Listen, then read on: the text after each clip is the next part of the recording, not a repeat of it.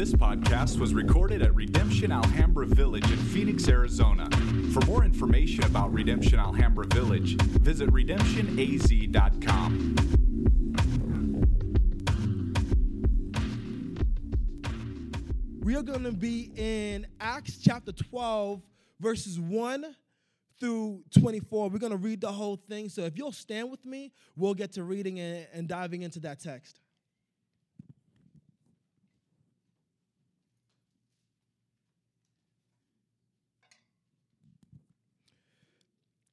All right. So I'll start. About that time, Herod the king laid violent hands on some who belonged to the church. He killed James, the brother of John, with the sword. And when he saw that it pleased the Jews, he proceeded to arrest Peter also. This was during the days of unleavened bread. And when he had seized him, he put him in prison, delivering him over to 4 squads of soldiers to guard him, intending after the Passover to bring him out to the people. So Peter was kept in prison, but earnest prayer for him was made to God by the church. Now, when Herod was about to bring him out, on that very night, Peter was sleeping between 2 soldiers, bound with 2 chains, and sentries before the door were guarding the prison. And behold, an angel of the Lord stood next to him, and a light shone in the cell. He struck Peter on the side and woke him, saying, "Get up quickly," and the chains fell off his hands. And the angel said to him, "Dress yourself and put on your sandals." And he did so. And he said to him, "Wrap your cloak around you and follow me." And he went out and followed him. He did not know that what was being done by the angel was real, but thought he was seeing a vision. When they had passed the first and second guard, they came to the iron gate leading into the city. It opened for them of its own accord. And they went out and went along the street, and immediately the angel left them. When Peter came to himself, he said, "Now I am sure that the Lord has sent his angel and rescued me from the hand of Herod, and from all that the Jewish people were expecting." When he realized this, he went to the house of Mary, the mother of John, whose other name was Mark, where many were gathered together and praying. And when he knocked at the door of the gateway, a servant girl named Rhoda came to answer. Recognizing Peter's voice, in her joy, she did not open the gate, but ran in and reported that Peter was standing at the gate. They said to her, "You are out of your mind." But she kept insisting that it was so, and they kept saying, "It's his angel." But Peter continued knocking, and when they opened, they saw him, and they were amazed. But motioning to them with his hand to be silent, he described to them how the Lord had brought him out of the prison. And he said, "Tell these things to James and to the brothers." Then he departed and went to another place. Now, when day came, there was no little disturbance among the soldiers over what had become of Peter. And after Herod searched for him and did not find him, he examined the sentries and ordered that they should be put to death. Then he went down from Judea to Caesarea and spent time there. Now Herod was angry with the people of Tyre and Sidon. And they came to him with one accord, and having persuaded Blastus, the king's chamberlain, they asked for peace because their country depended on the king's country for food.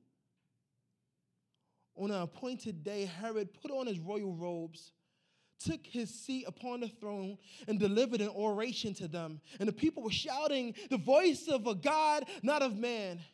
And immediately an angel of the Lord struck him down because he did not give God the glory. And he was eaten by worms and breathed his last. But the word of God increased and multiplied. Father, we thank you for your word this morning, Lord. We ask that you will take your truths and plant them deep inside of our hearts, that you will water them and that you will cause them to sprout and bear fruit. We give you all the honor and all the glory in Jesus' name. Amen. Amen. You may be seated.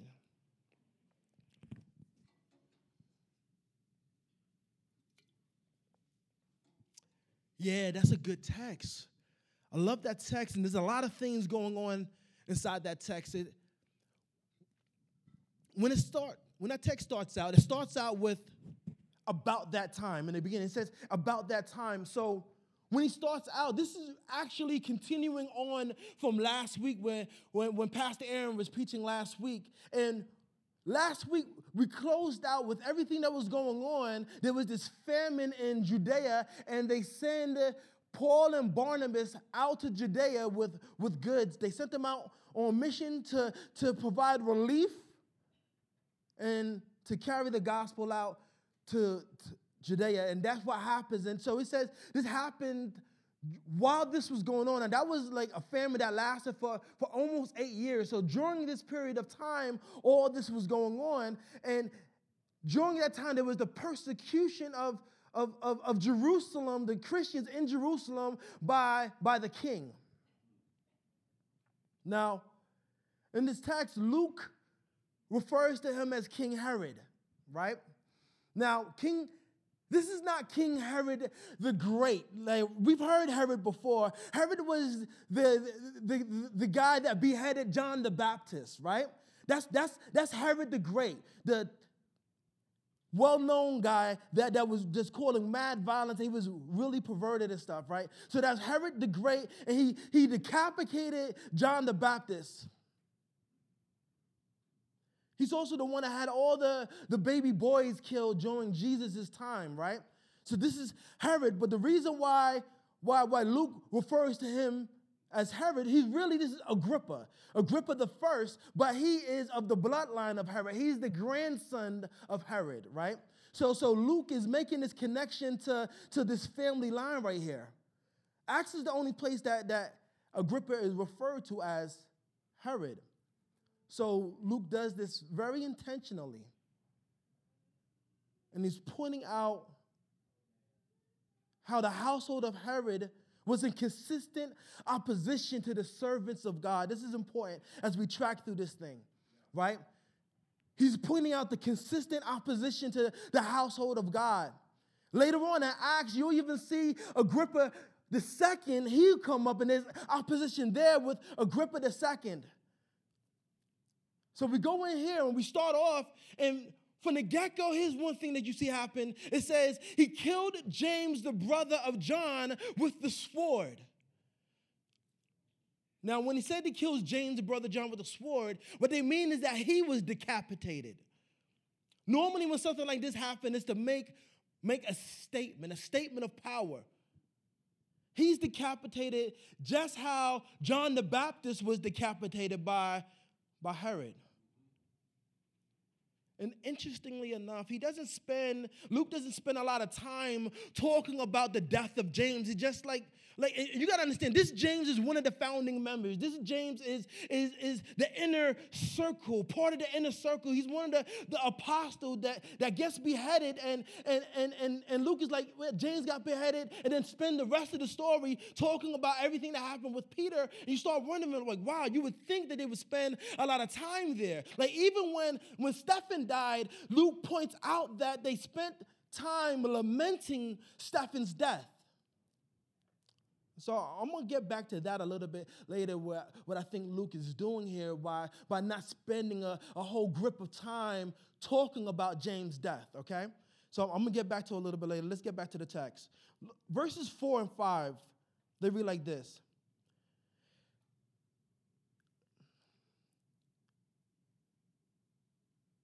And when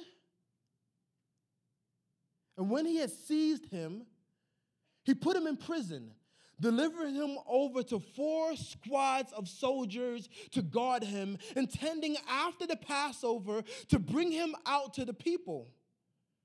So Peter was kept in prison, but earnest prayer for him was made to God by the church. Here Luke starts to give this context that was surrounding James and Peter when he was in jail that was surrounding Peter. He gives this context that Peter was all just drenched in. He was surrounded by the wicked intentions of the king. He was surrounded by 4 squadrons of soldiers. That's like 16 people. So it was like Agrippa was going overboard on making sure that Peter didn't escape. If you remember before, we covered it, and Peter was in jail before, and the Lord delivered him out of jail before. So obviously Agrippa knows this, and Agrippa's like, not on my watch. I'm going to have 4 squadrons all around him. So Luke describes this context of all the stuff that was surrounding him, the wicked intentions of the king, this guy that had all this power and authority, all these soldiers that was around him. He's chained next to 2 people. But he also described there was something else that Peter was surrounded by right there. It says he was surrounded by the prayers of the community of believers. This is important to understand here. This is a contrast that he makes. All these people that are surrounding him, the power of the king, all these soldiers, but also the prayers of the saints. Now let's look at verses 6 through 10 as we walk through this. Now when Herod was about to bring him out, on that very night, Peter was sleeping between 2 soldiers bound with 2 chains, and sentries before the door were guarding the prison. And behold, an angel of the Lord stood next to him, and a light shone in the cell. He struck Peter on the side and woke him up, saying, "Get up quickly." And the chains fell off of him. And the angel said to him, "Dress yourself and put on your sandals." And he did. And he said to him, "Wrap your cloak around you and follow me." And he went out and followed him. He did not know that what was being done by the angel was real, but thought he was seeing a vision. When they had passed the first and second guard, they came to the iron gate leading into the city. It opened for them of its own accord. And they went out and went along one street, and immediately the angel left. They went down one street, and immediately the angel left. Now, as we go through this, like, here's how I want you to think as we wrestle through this. It's important to remember, like last week, Pastor Aaron was preaching, and one of the things that Pastor Aaron said last week, he pointed out how there are sections of the story that Luke covers, and it covers these long periods of time. So what he does to cover these long periods of time is he's giving highlights, right? Now, understanding, like the book of Acts, we read through the book, like we're walking through the book of Acts for like a year, right? The book of Acts covers approximately 32 years. Right? This is important for you to understand when you read the book of Acts. It's not like, oh man, this all happened like in a couple of weeks or not even a year, but around 32 years is covered during the book of Acts. And there's no way possible for Luke to write down every single detail of every single thing that happened during that time. So he uses these highlights. Another thing to keep in mind why he's using these highlights is when the book of Acts is written. Book of Acts isn't written as it happened. The book of Acts is written about 40 years after all these things happened. So Luke is looking at it in hindsight. So all the highlights that he uses, all the phrases that he uses, even the names, like the intentionality to use Herod to talk about Agrippa, even though his name is Agrippa, but to connect it to the bloodline, all these things are important. Even the stories that are sandwiched next to each other, all these things are intentional in helping us see the big picture, the grand narrative, because Luke is looking at this thing in hindsight with all the other things that he knows connect. So as he's writing these things down, all these things become tools to how Luke describes the big picture and these events in relation to the big picture.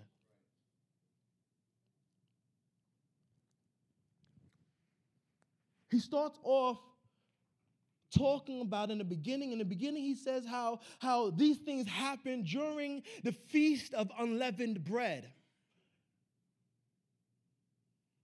Now, he's intentional. He's intentional in putting that out there and how he wrote everything. He said these things happen during the Feast of Unleavened Bread. So here Luke highlights the irony of Peter in chains during the very festival that celebrates the deliverance of Israel from bondage in Egypt. He makes this connection so we understand what's going on here. And there's a lot of things that are similar. So, like, I want to repeat some of the similarities. Look, check this out. Like, in Egypt, the people of God was oppressed by a wicked ruler bent on displaying his power. In Jerusalem, the people of God, the church, are oppressed by a wicked ruler bent on displaying his power. And he does this by beheading James and imprisoning Peter with the intent to kill him. But notice something. In neither case did God change the heart of the wicked ruler. Instead, in both cases, deliverance came by the people of God following the leading of God out of bondage. In both cases. Now God can do whatever he wants to do, however he wants to do it. So he's very intentional with his whats and hows. Important for you to understand that. He can do whatever he wants to do. He can change the heart of the king. He can cause the king to be like, oh man, Dad, I was doing all these wrong things. I'm so sorry. But that's not what he chooses to do.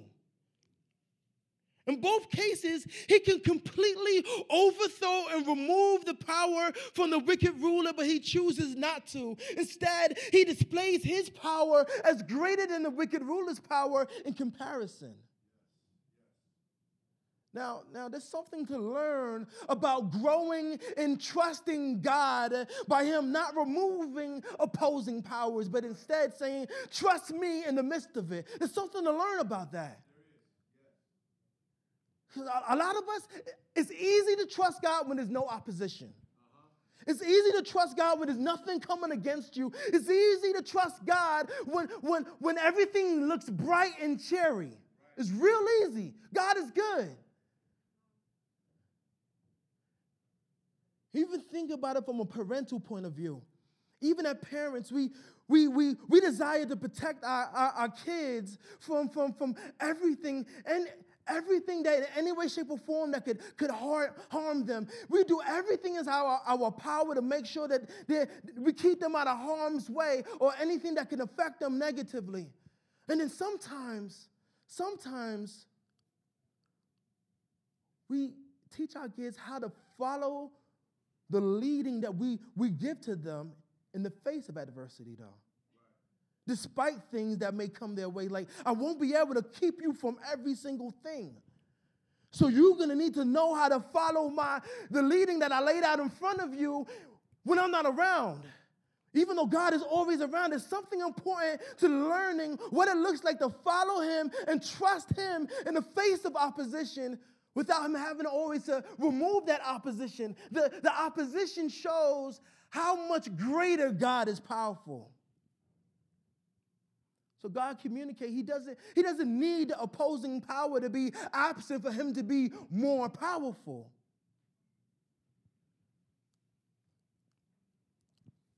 I want to look at this text, and I want to put some particular lenses on as we look at this text. You look at Israel's bondage in Egypt. We look at Peter's bondage in Jerusalem representing the church. We look at the oppression of the people of God in both Egypt and Jerusalem, the opposition that faced the church, the opposition that Jesus faced that continued to oppose the church. You look at all these things, and all these things represent the powers that oppose the mission of God and the people of God. This is the connection that Luke is making when he refers to Agrippa as Herod and points out the celebration of the deliverance from Egypt in the midst of it. This bondage is like This bondage been going on for a while. So that we would see this consistent narrative of opposition against the people of God. Like here, there's this narrative of opposition that's been going on for a while. It's not brand new. It didn't just start right here. It's been going on for a while. Let me connect the dots here so you can see this isn't a brand new thing.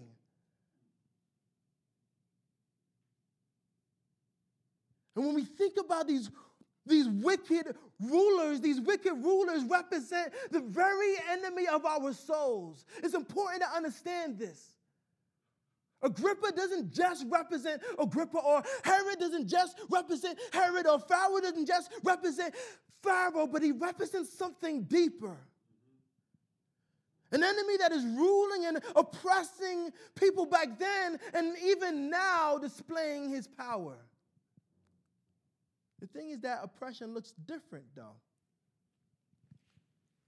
That's the thing. The oppression looks different now. The bondage looks different. That display of power looks different. In many ways, it looks the same, but in many ways, it looks different. If you're looking for it to look just like that, you may miss it happening right now inside of your own life.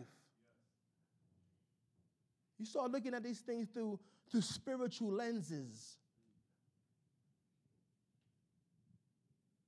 You start seeing so many of us oppressed and in bondage to sin inside of our own hearts, inside of our own mind, that we find ourselves like in bondage to it. Oppressed by the power that sin has. You look at the power that sin has inside of our lives and the things that we struggle with, and sometimes it can feel oppressive. Like, man, you look at the power of the temptation, the power of the desire that drives you to it, the attraction of it. Even the celebration of that sin in the world that we live in, it all becomes oppressive to us. The bondage becomes so real if you'll miss it if you're just looking at it naturally. Also spiritually, these things are poured into spiritual rulers. Listen, the same God that delivers Israel out of bondage from Egypt is the same God that delivers Peter out of bondage in Jerusalem, and that's the same God that delivers us from the bondage of sin in our own hearts and lives. It's important to get this. It's that same God delivering his people out of bondage over and over and over again. And some of us are overwhelmed by the clear and present power of sin in our hearts. Like, we want to walk in freedom, but we're waiting for God to render the powerful draw of sin powerless. We're waiting for God to remove the temptation or remove the desire or remove the appeal in and of itself. We're praying, God, do this, and then he doesn't. Sometimes he allows it to stay right there. And we're like Peter in that cell, bound with one guard on the left and one guard on the right.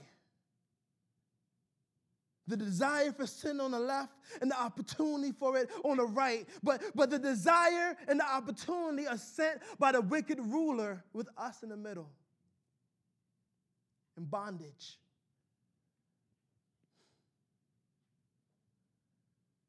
Verse 7 says that the angel struck Peter on his side to wake him up. And even this wording here, when it said struck him, it wasn't like a gentle nudge, right? Like, hey there. He ain't there. But he's struggling. Wake up. Paul. But he strikes him and wake him up. Now, sometimes the Lord doesn't just gently nudge you to wake you up. Sometimes he strikes you. Sometimes he does something to grab your attention. Like, look, I'm standing right in front of you, the angel that came to deliver you from this bondage. He strikes him, then he tells him to get up. And it wasn't until he started to get up that the chains fall off. He was given instructions, and follow those instructions and was led out of bondage into deliverance. Like sometimes it's being obedient to the voice of God that God uses to break the chains of bondage inside your life. Sometimes it's not so much so that you are super powerful and you are strong and you can do this and you can do that. And God is like, no, just say yes to me, right? Let me take it. Let me lead you out of this. You're not going to overpower those guards. You're not going to overpower the draw. You're not going to overpower the attraction. But if you just say yes to me right here, I'll let you know the next step, and then I'll let you know the next step.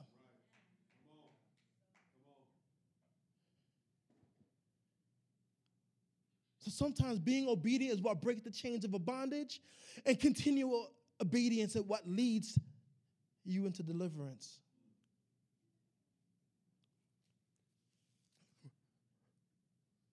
Verse 11 through 17. Look at this.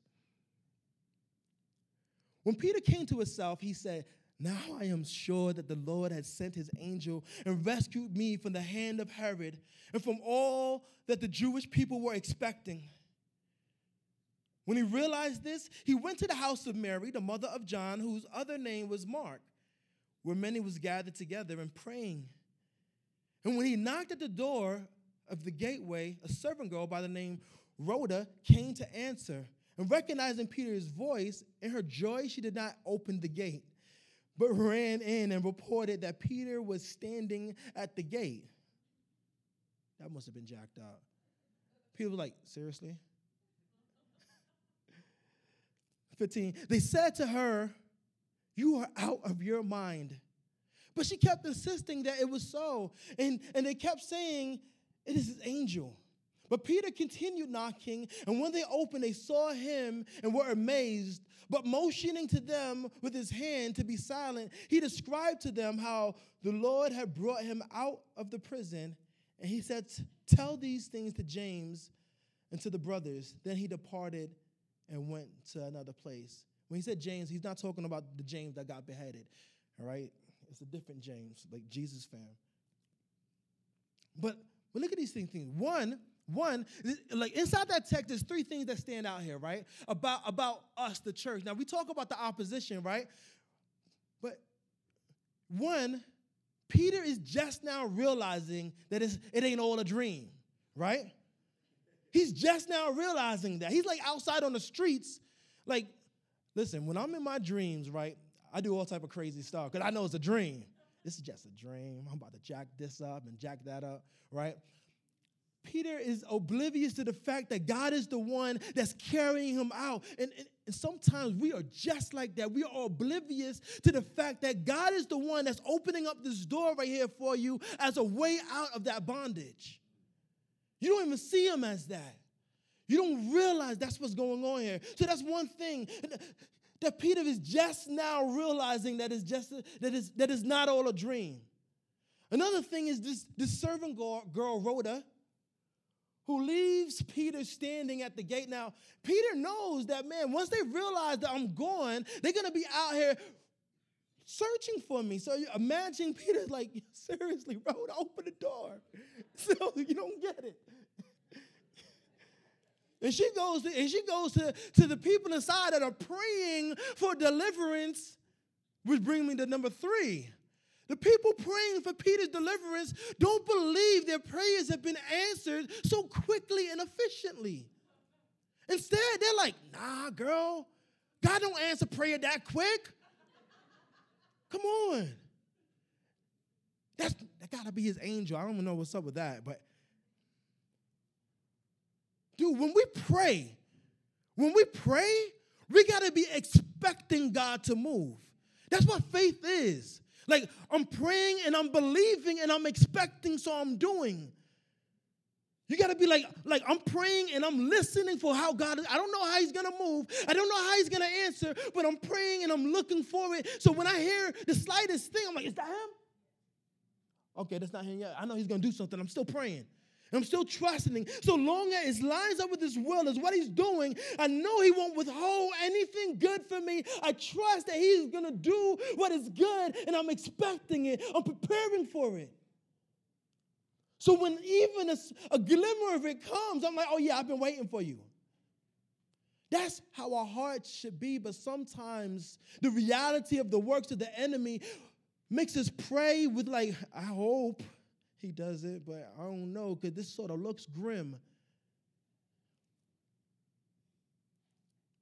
But nonetheless, despite all these things, God shows himself as sufficient.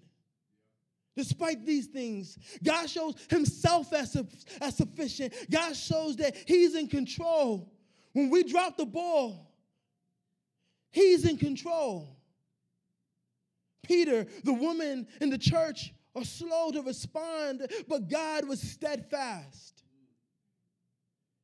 Peter was in his sleep. The woman was like, what? The church is like, nah.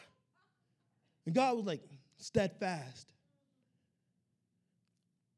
Listen, God is sufficient and powerful enough to accomplish his purposes despite our inefficiency.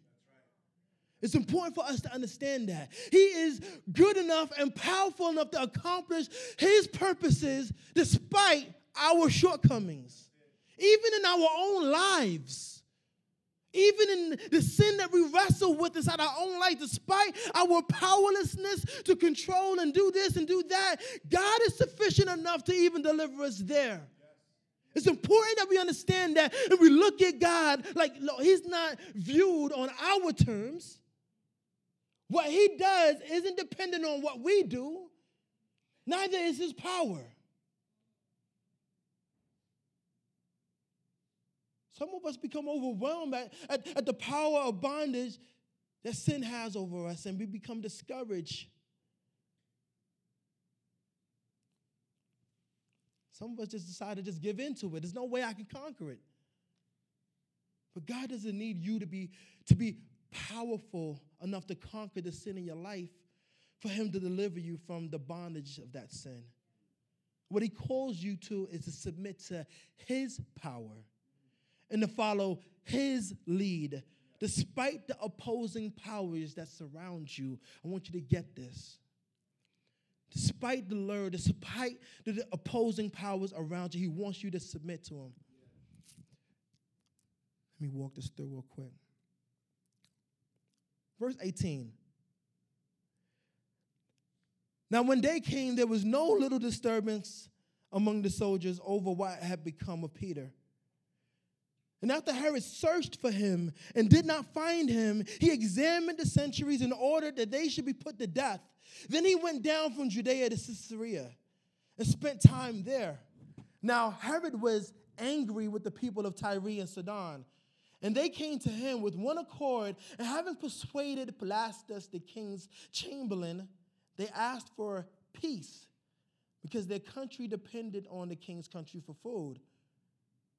On an appointed day, Herod put on his royal robes, took his seat upon the throne, and delivered an oration to them. And the people shouted, "The voice of a God, not of man."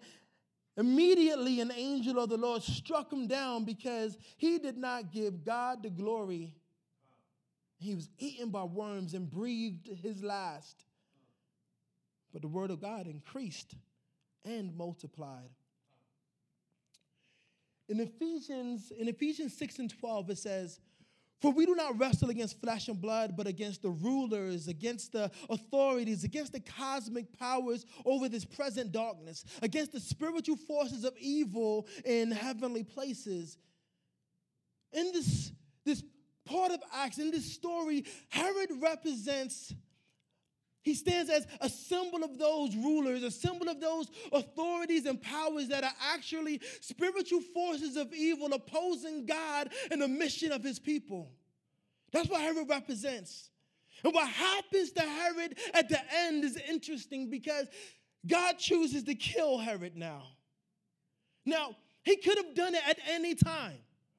At any time. He doesn't do it to deliver Peter. He doesn't do it to save James. He does it for his name's sake. For his name's sake, he chooses to do this, that he will be glorified. And it's not like this isn't the first time that someone took the glory that goes to God, and it won't be the last time. So God chooses to display his ultimate authority and power in this way at this time. It's just a show of how sovereign he is. How more powerful he is, that he picks and chooses when he decides to do it. In the moment that you think he should do it, he doesn't. And then all of a sudden he does it out the blue.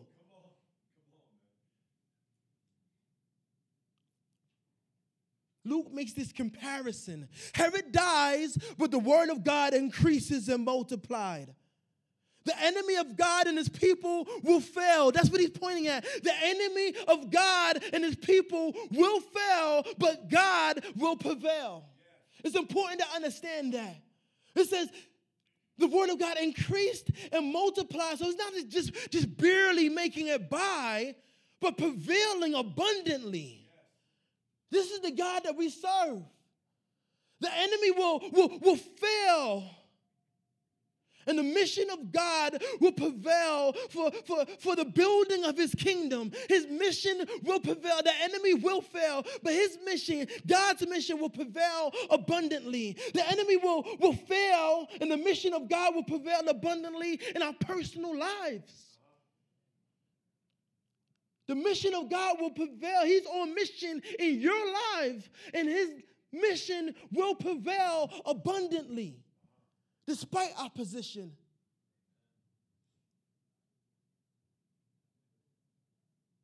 Comparing Herod's death to the prevailing of the mission of God highlights a grander narrative. Luke points out this underlying narrative of the work of enemy against the mission of God, against the people of God. And then he turns around and says, but here's this a greater narrative of a God that's constantly in control, a God that's constantly showing that he's way more powerful. And he chooses to do it how he wants to do it, when he wants to do it.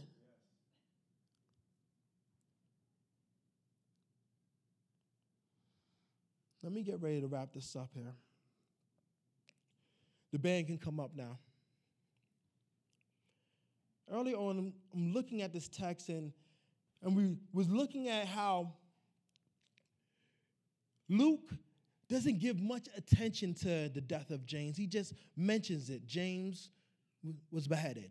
And then he goes on, and he spends a lot of time breaking down the details of everything else that happened to Peter, the guards, everything that was going on with Herod. It's not that he's more focused on Peter, the guards, and the servant girl, or even the apostles. He is framing this thing in a way that we should be viewing it. You see,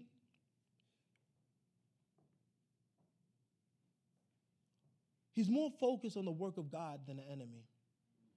He's more focused on what God is doing. Like, we have to always view the work of the enemy in context to the work of God. When you take the work of the enemy and you isolate it and you look at it by itself, he starts to look powerful. He starts to look strong. He starts to look overwhelming. But when you frame it in context to the work of God, how God is continuously doing these things, how he's continuously showing how powerful he is, then the work of the enemy becomes very minuscule. Anytime when you look at the work of the enemy inside of your lives, inside of the world, then you look at it in comparison, because, listen, it's a lie that the enemy is doing more things than what God is doing. That's a lie. That the enemy is more powerful and is prevailing more. God has been prevailing way more, much bigger. And you always look at what the enemy does in context of what God has already done. Wow. What he's doing and what he will do. You always look at it inside that context. So when Luke just makes a mere mention of James being killed, and then spends the rest of the time talking about how God delivers and how Herod is killed at the end, Luke is making a point.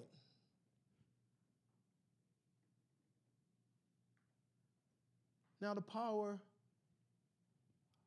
of our enemy versus the power of our God oftentimes seems greater. It seems to be in more abundance. You look at all the numbers of soldiers, it seems to be more abundant. He seems to be in control. But Luke compares how these powers function in war against one another. Here's something I want you to understand. When Luke starts to paint this picture in the beginning, this thing that seems to be overwhelming because Peter is locked up and all these people is around them. You got 4 squads of guards. He changed to 2 guards each on the side. He doesn't just leave it at that. He points to the power of the saints praying. The prayers of the community of believers.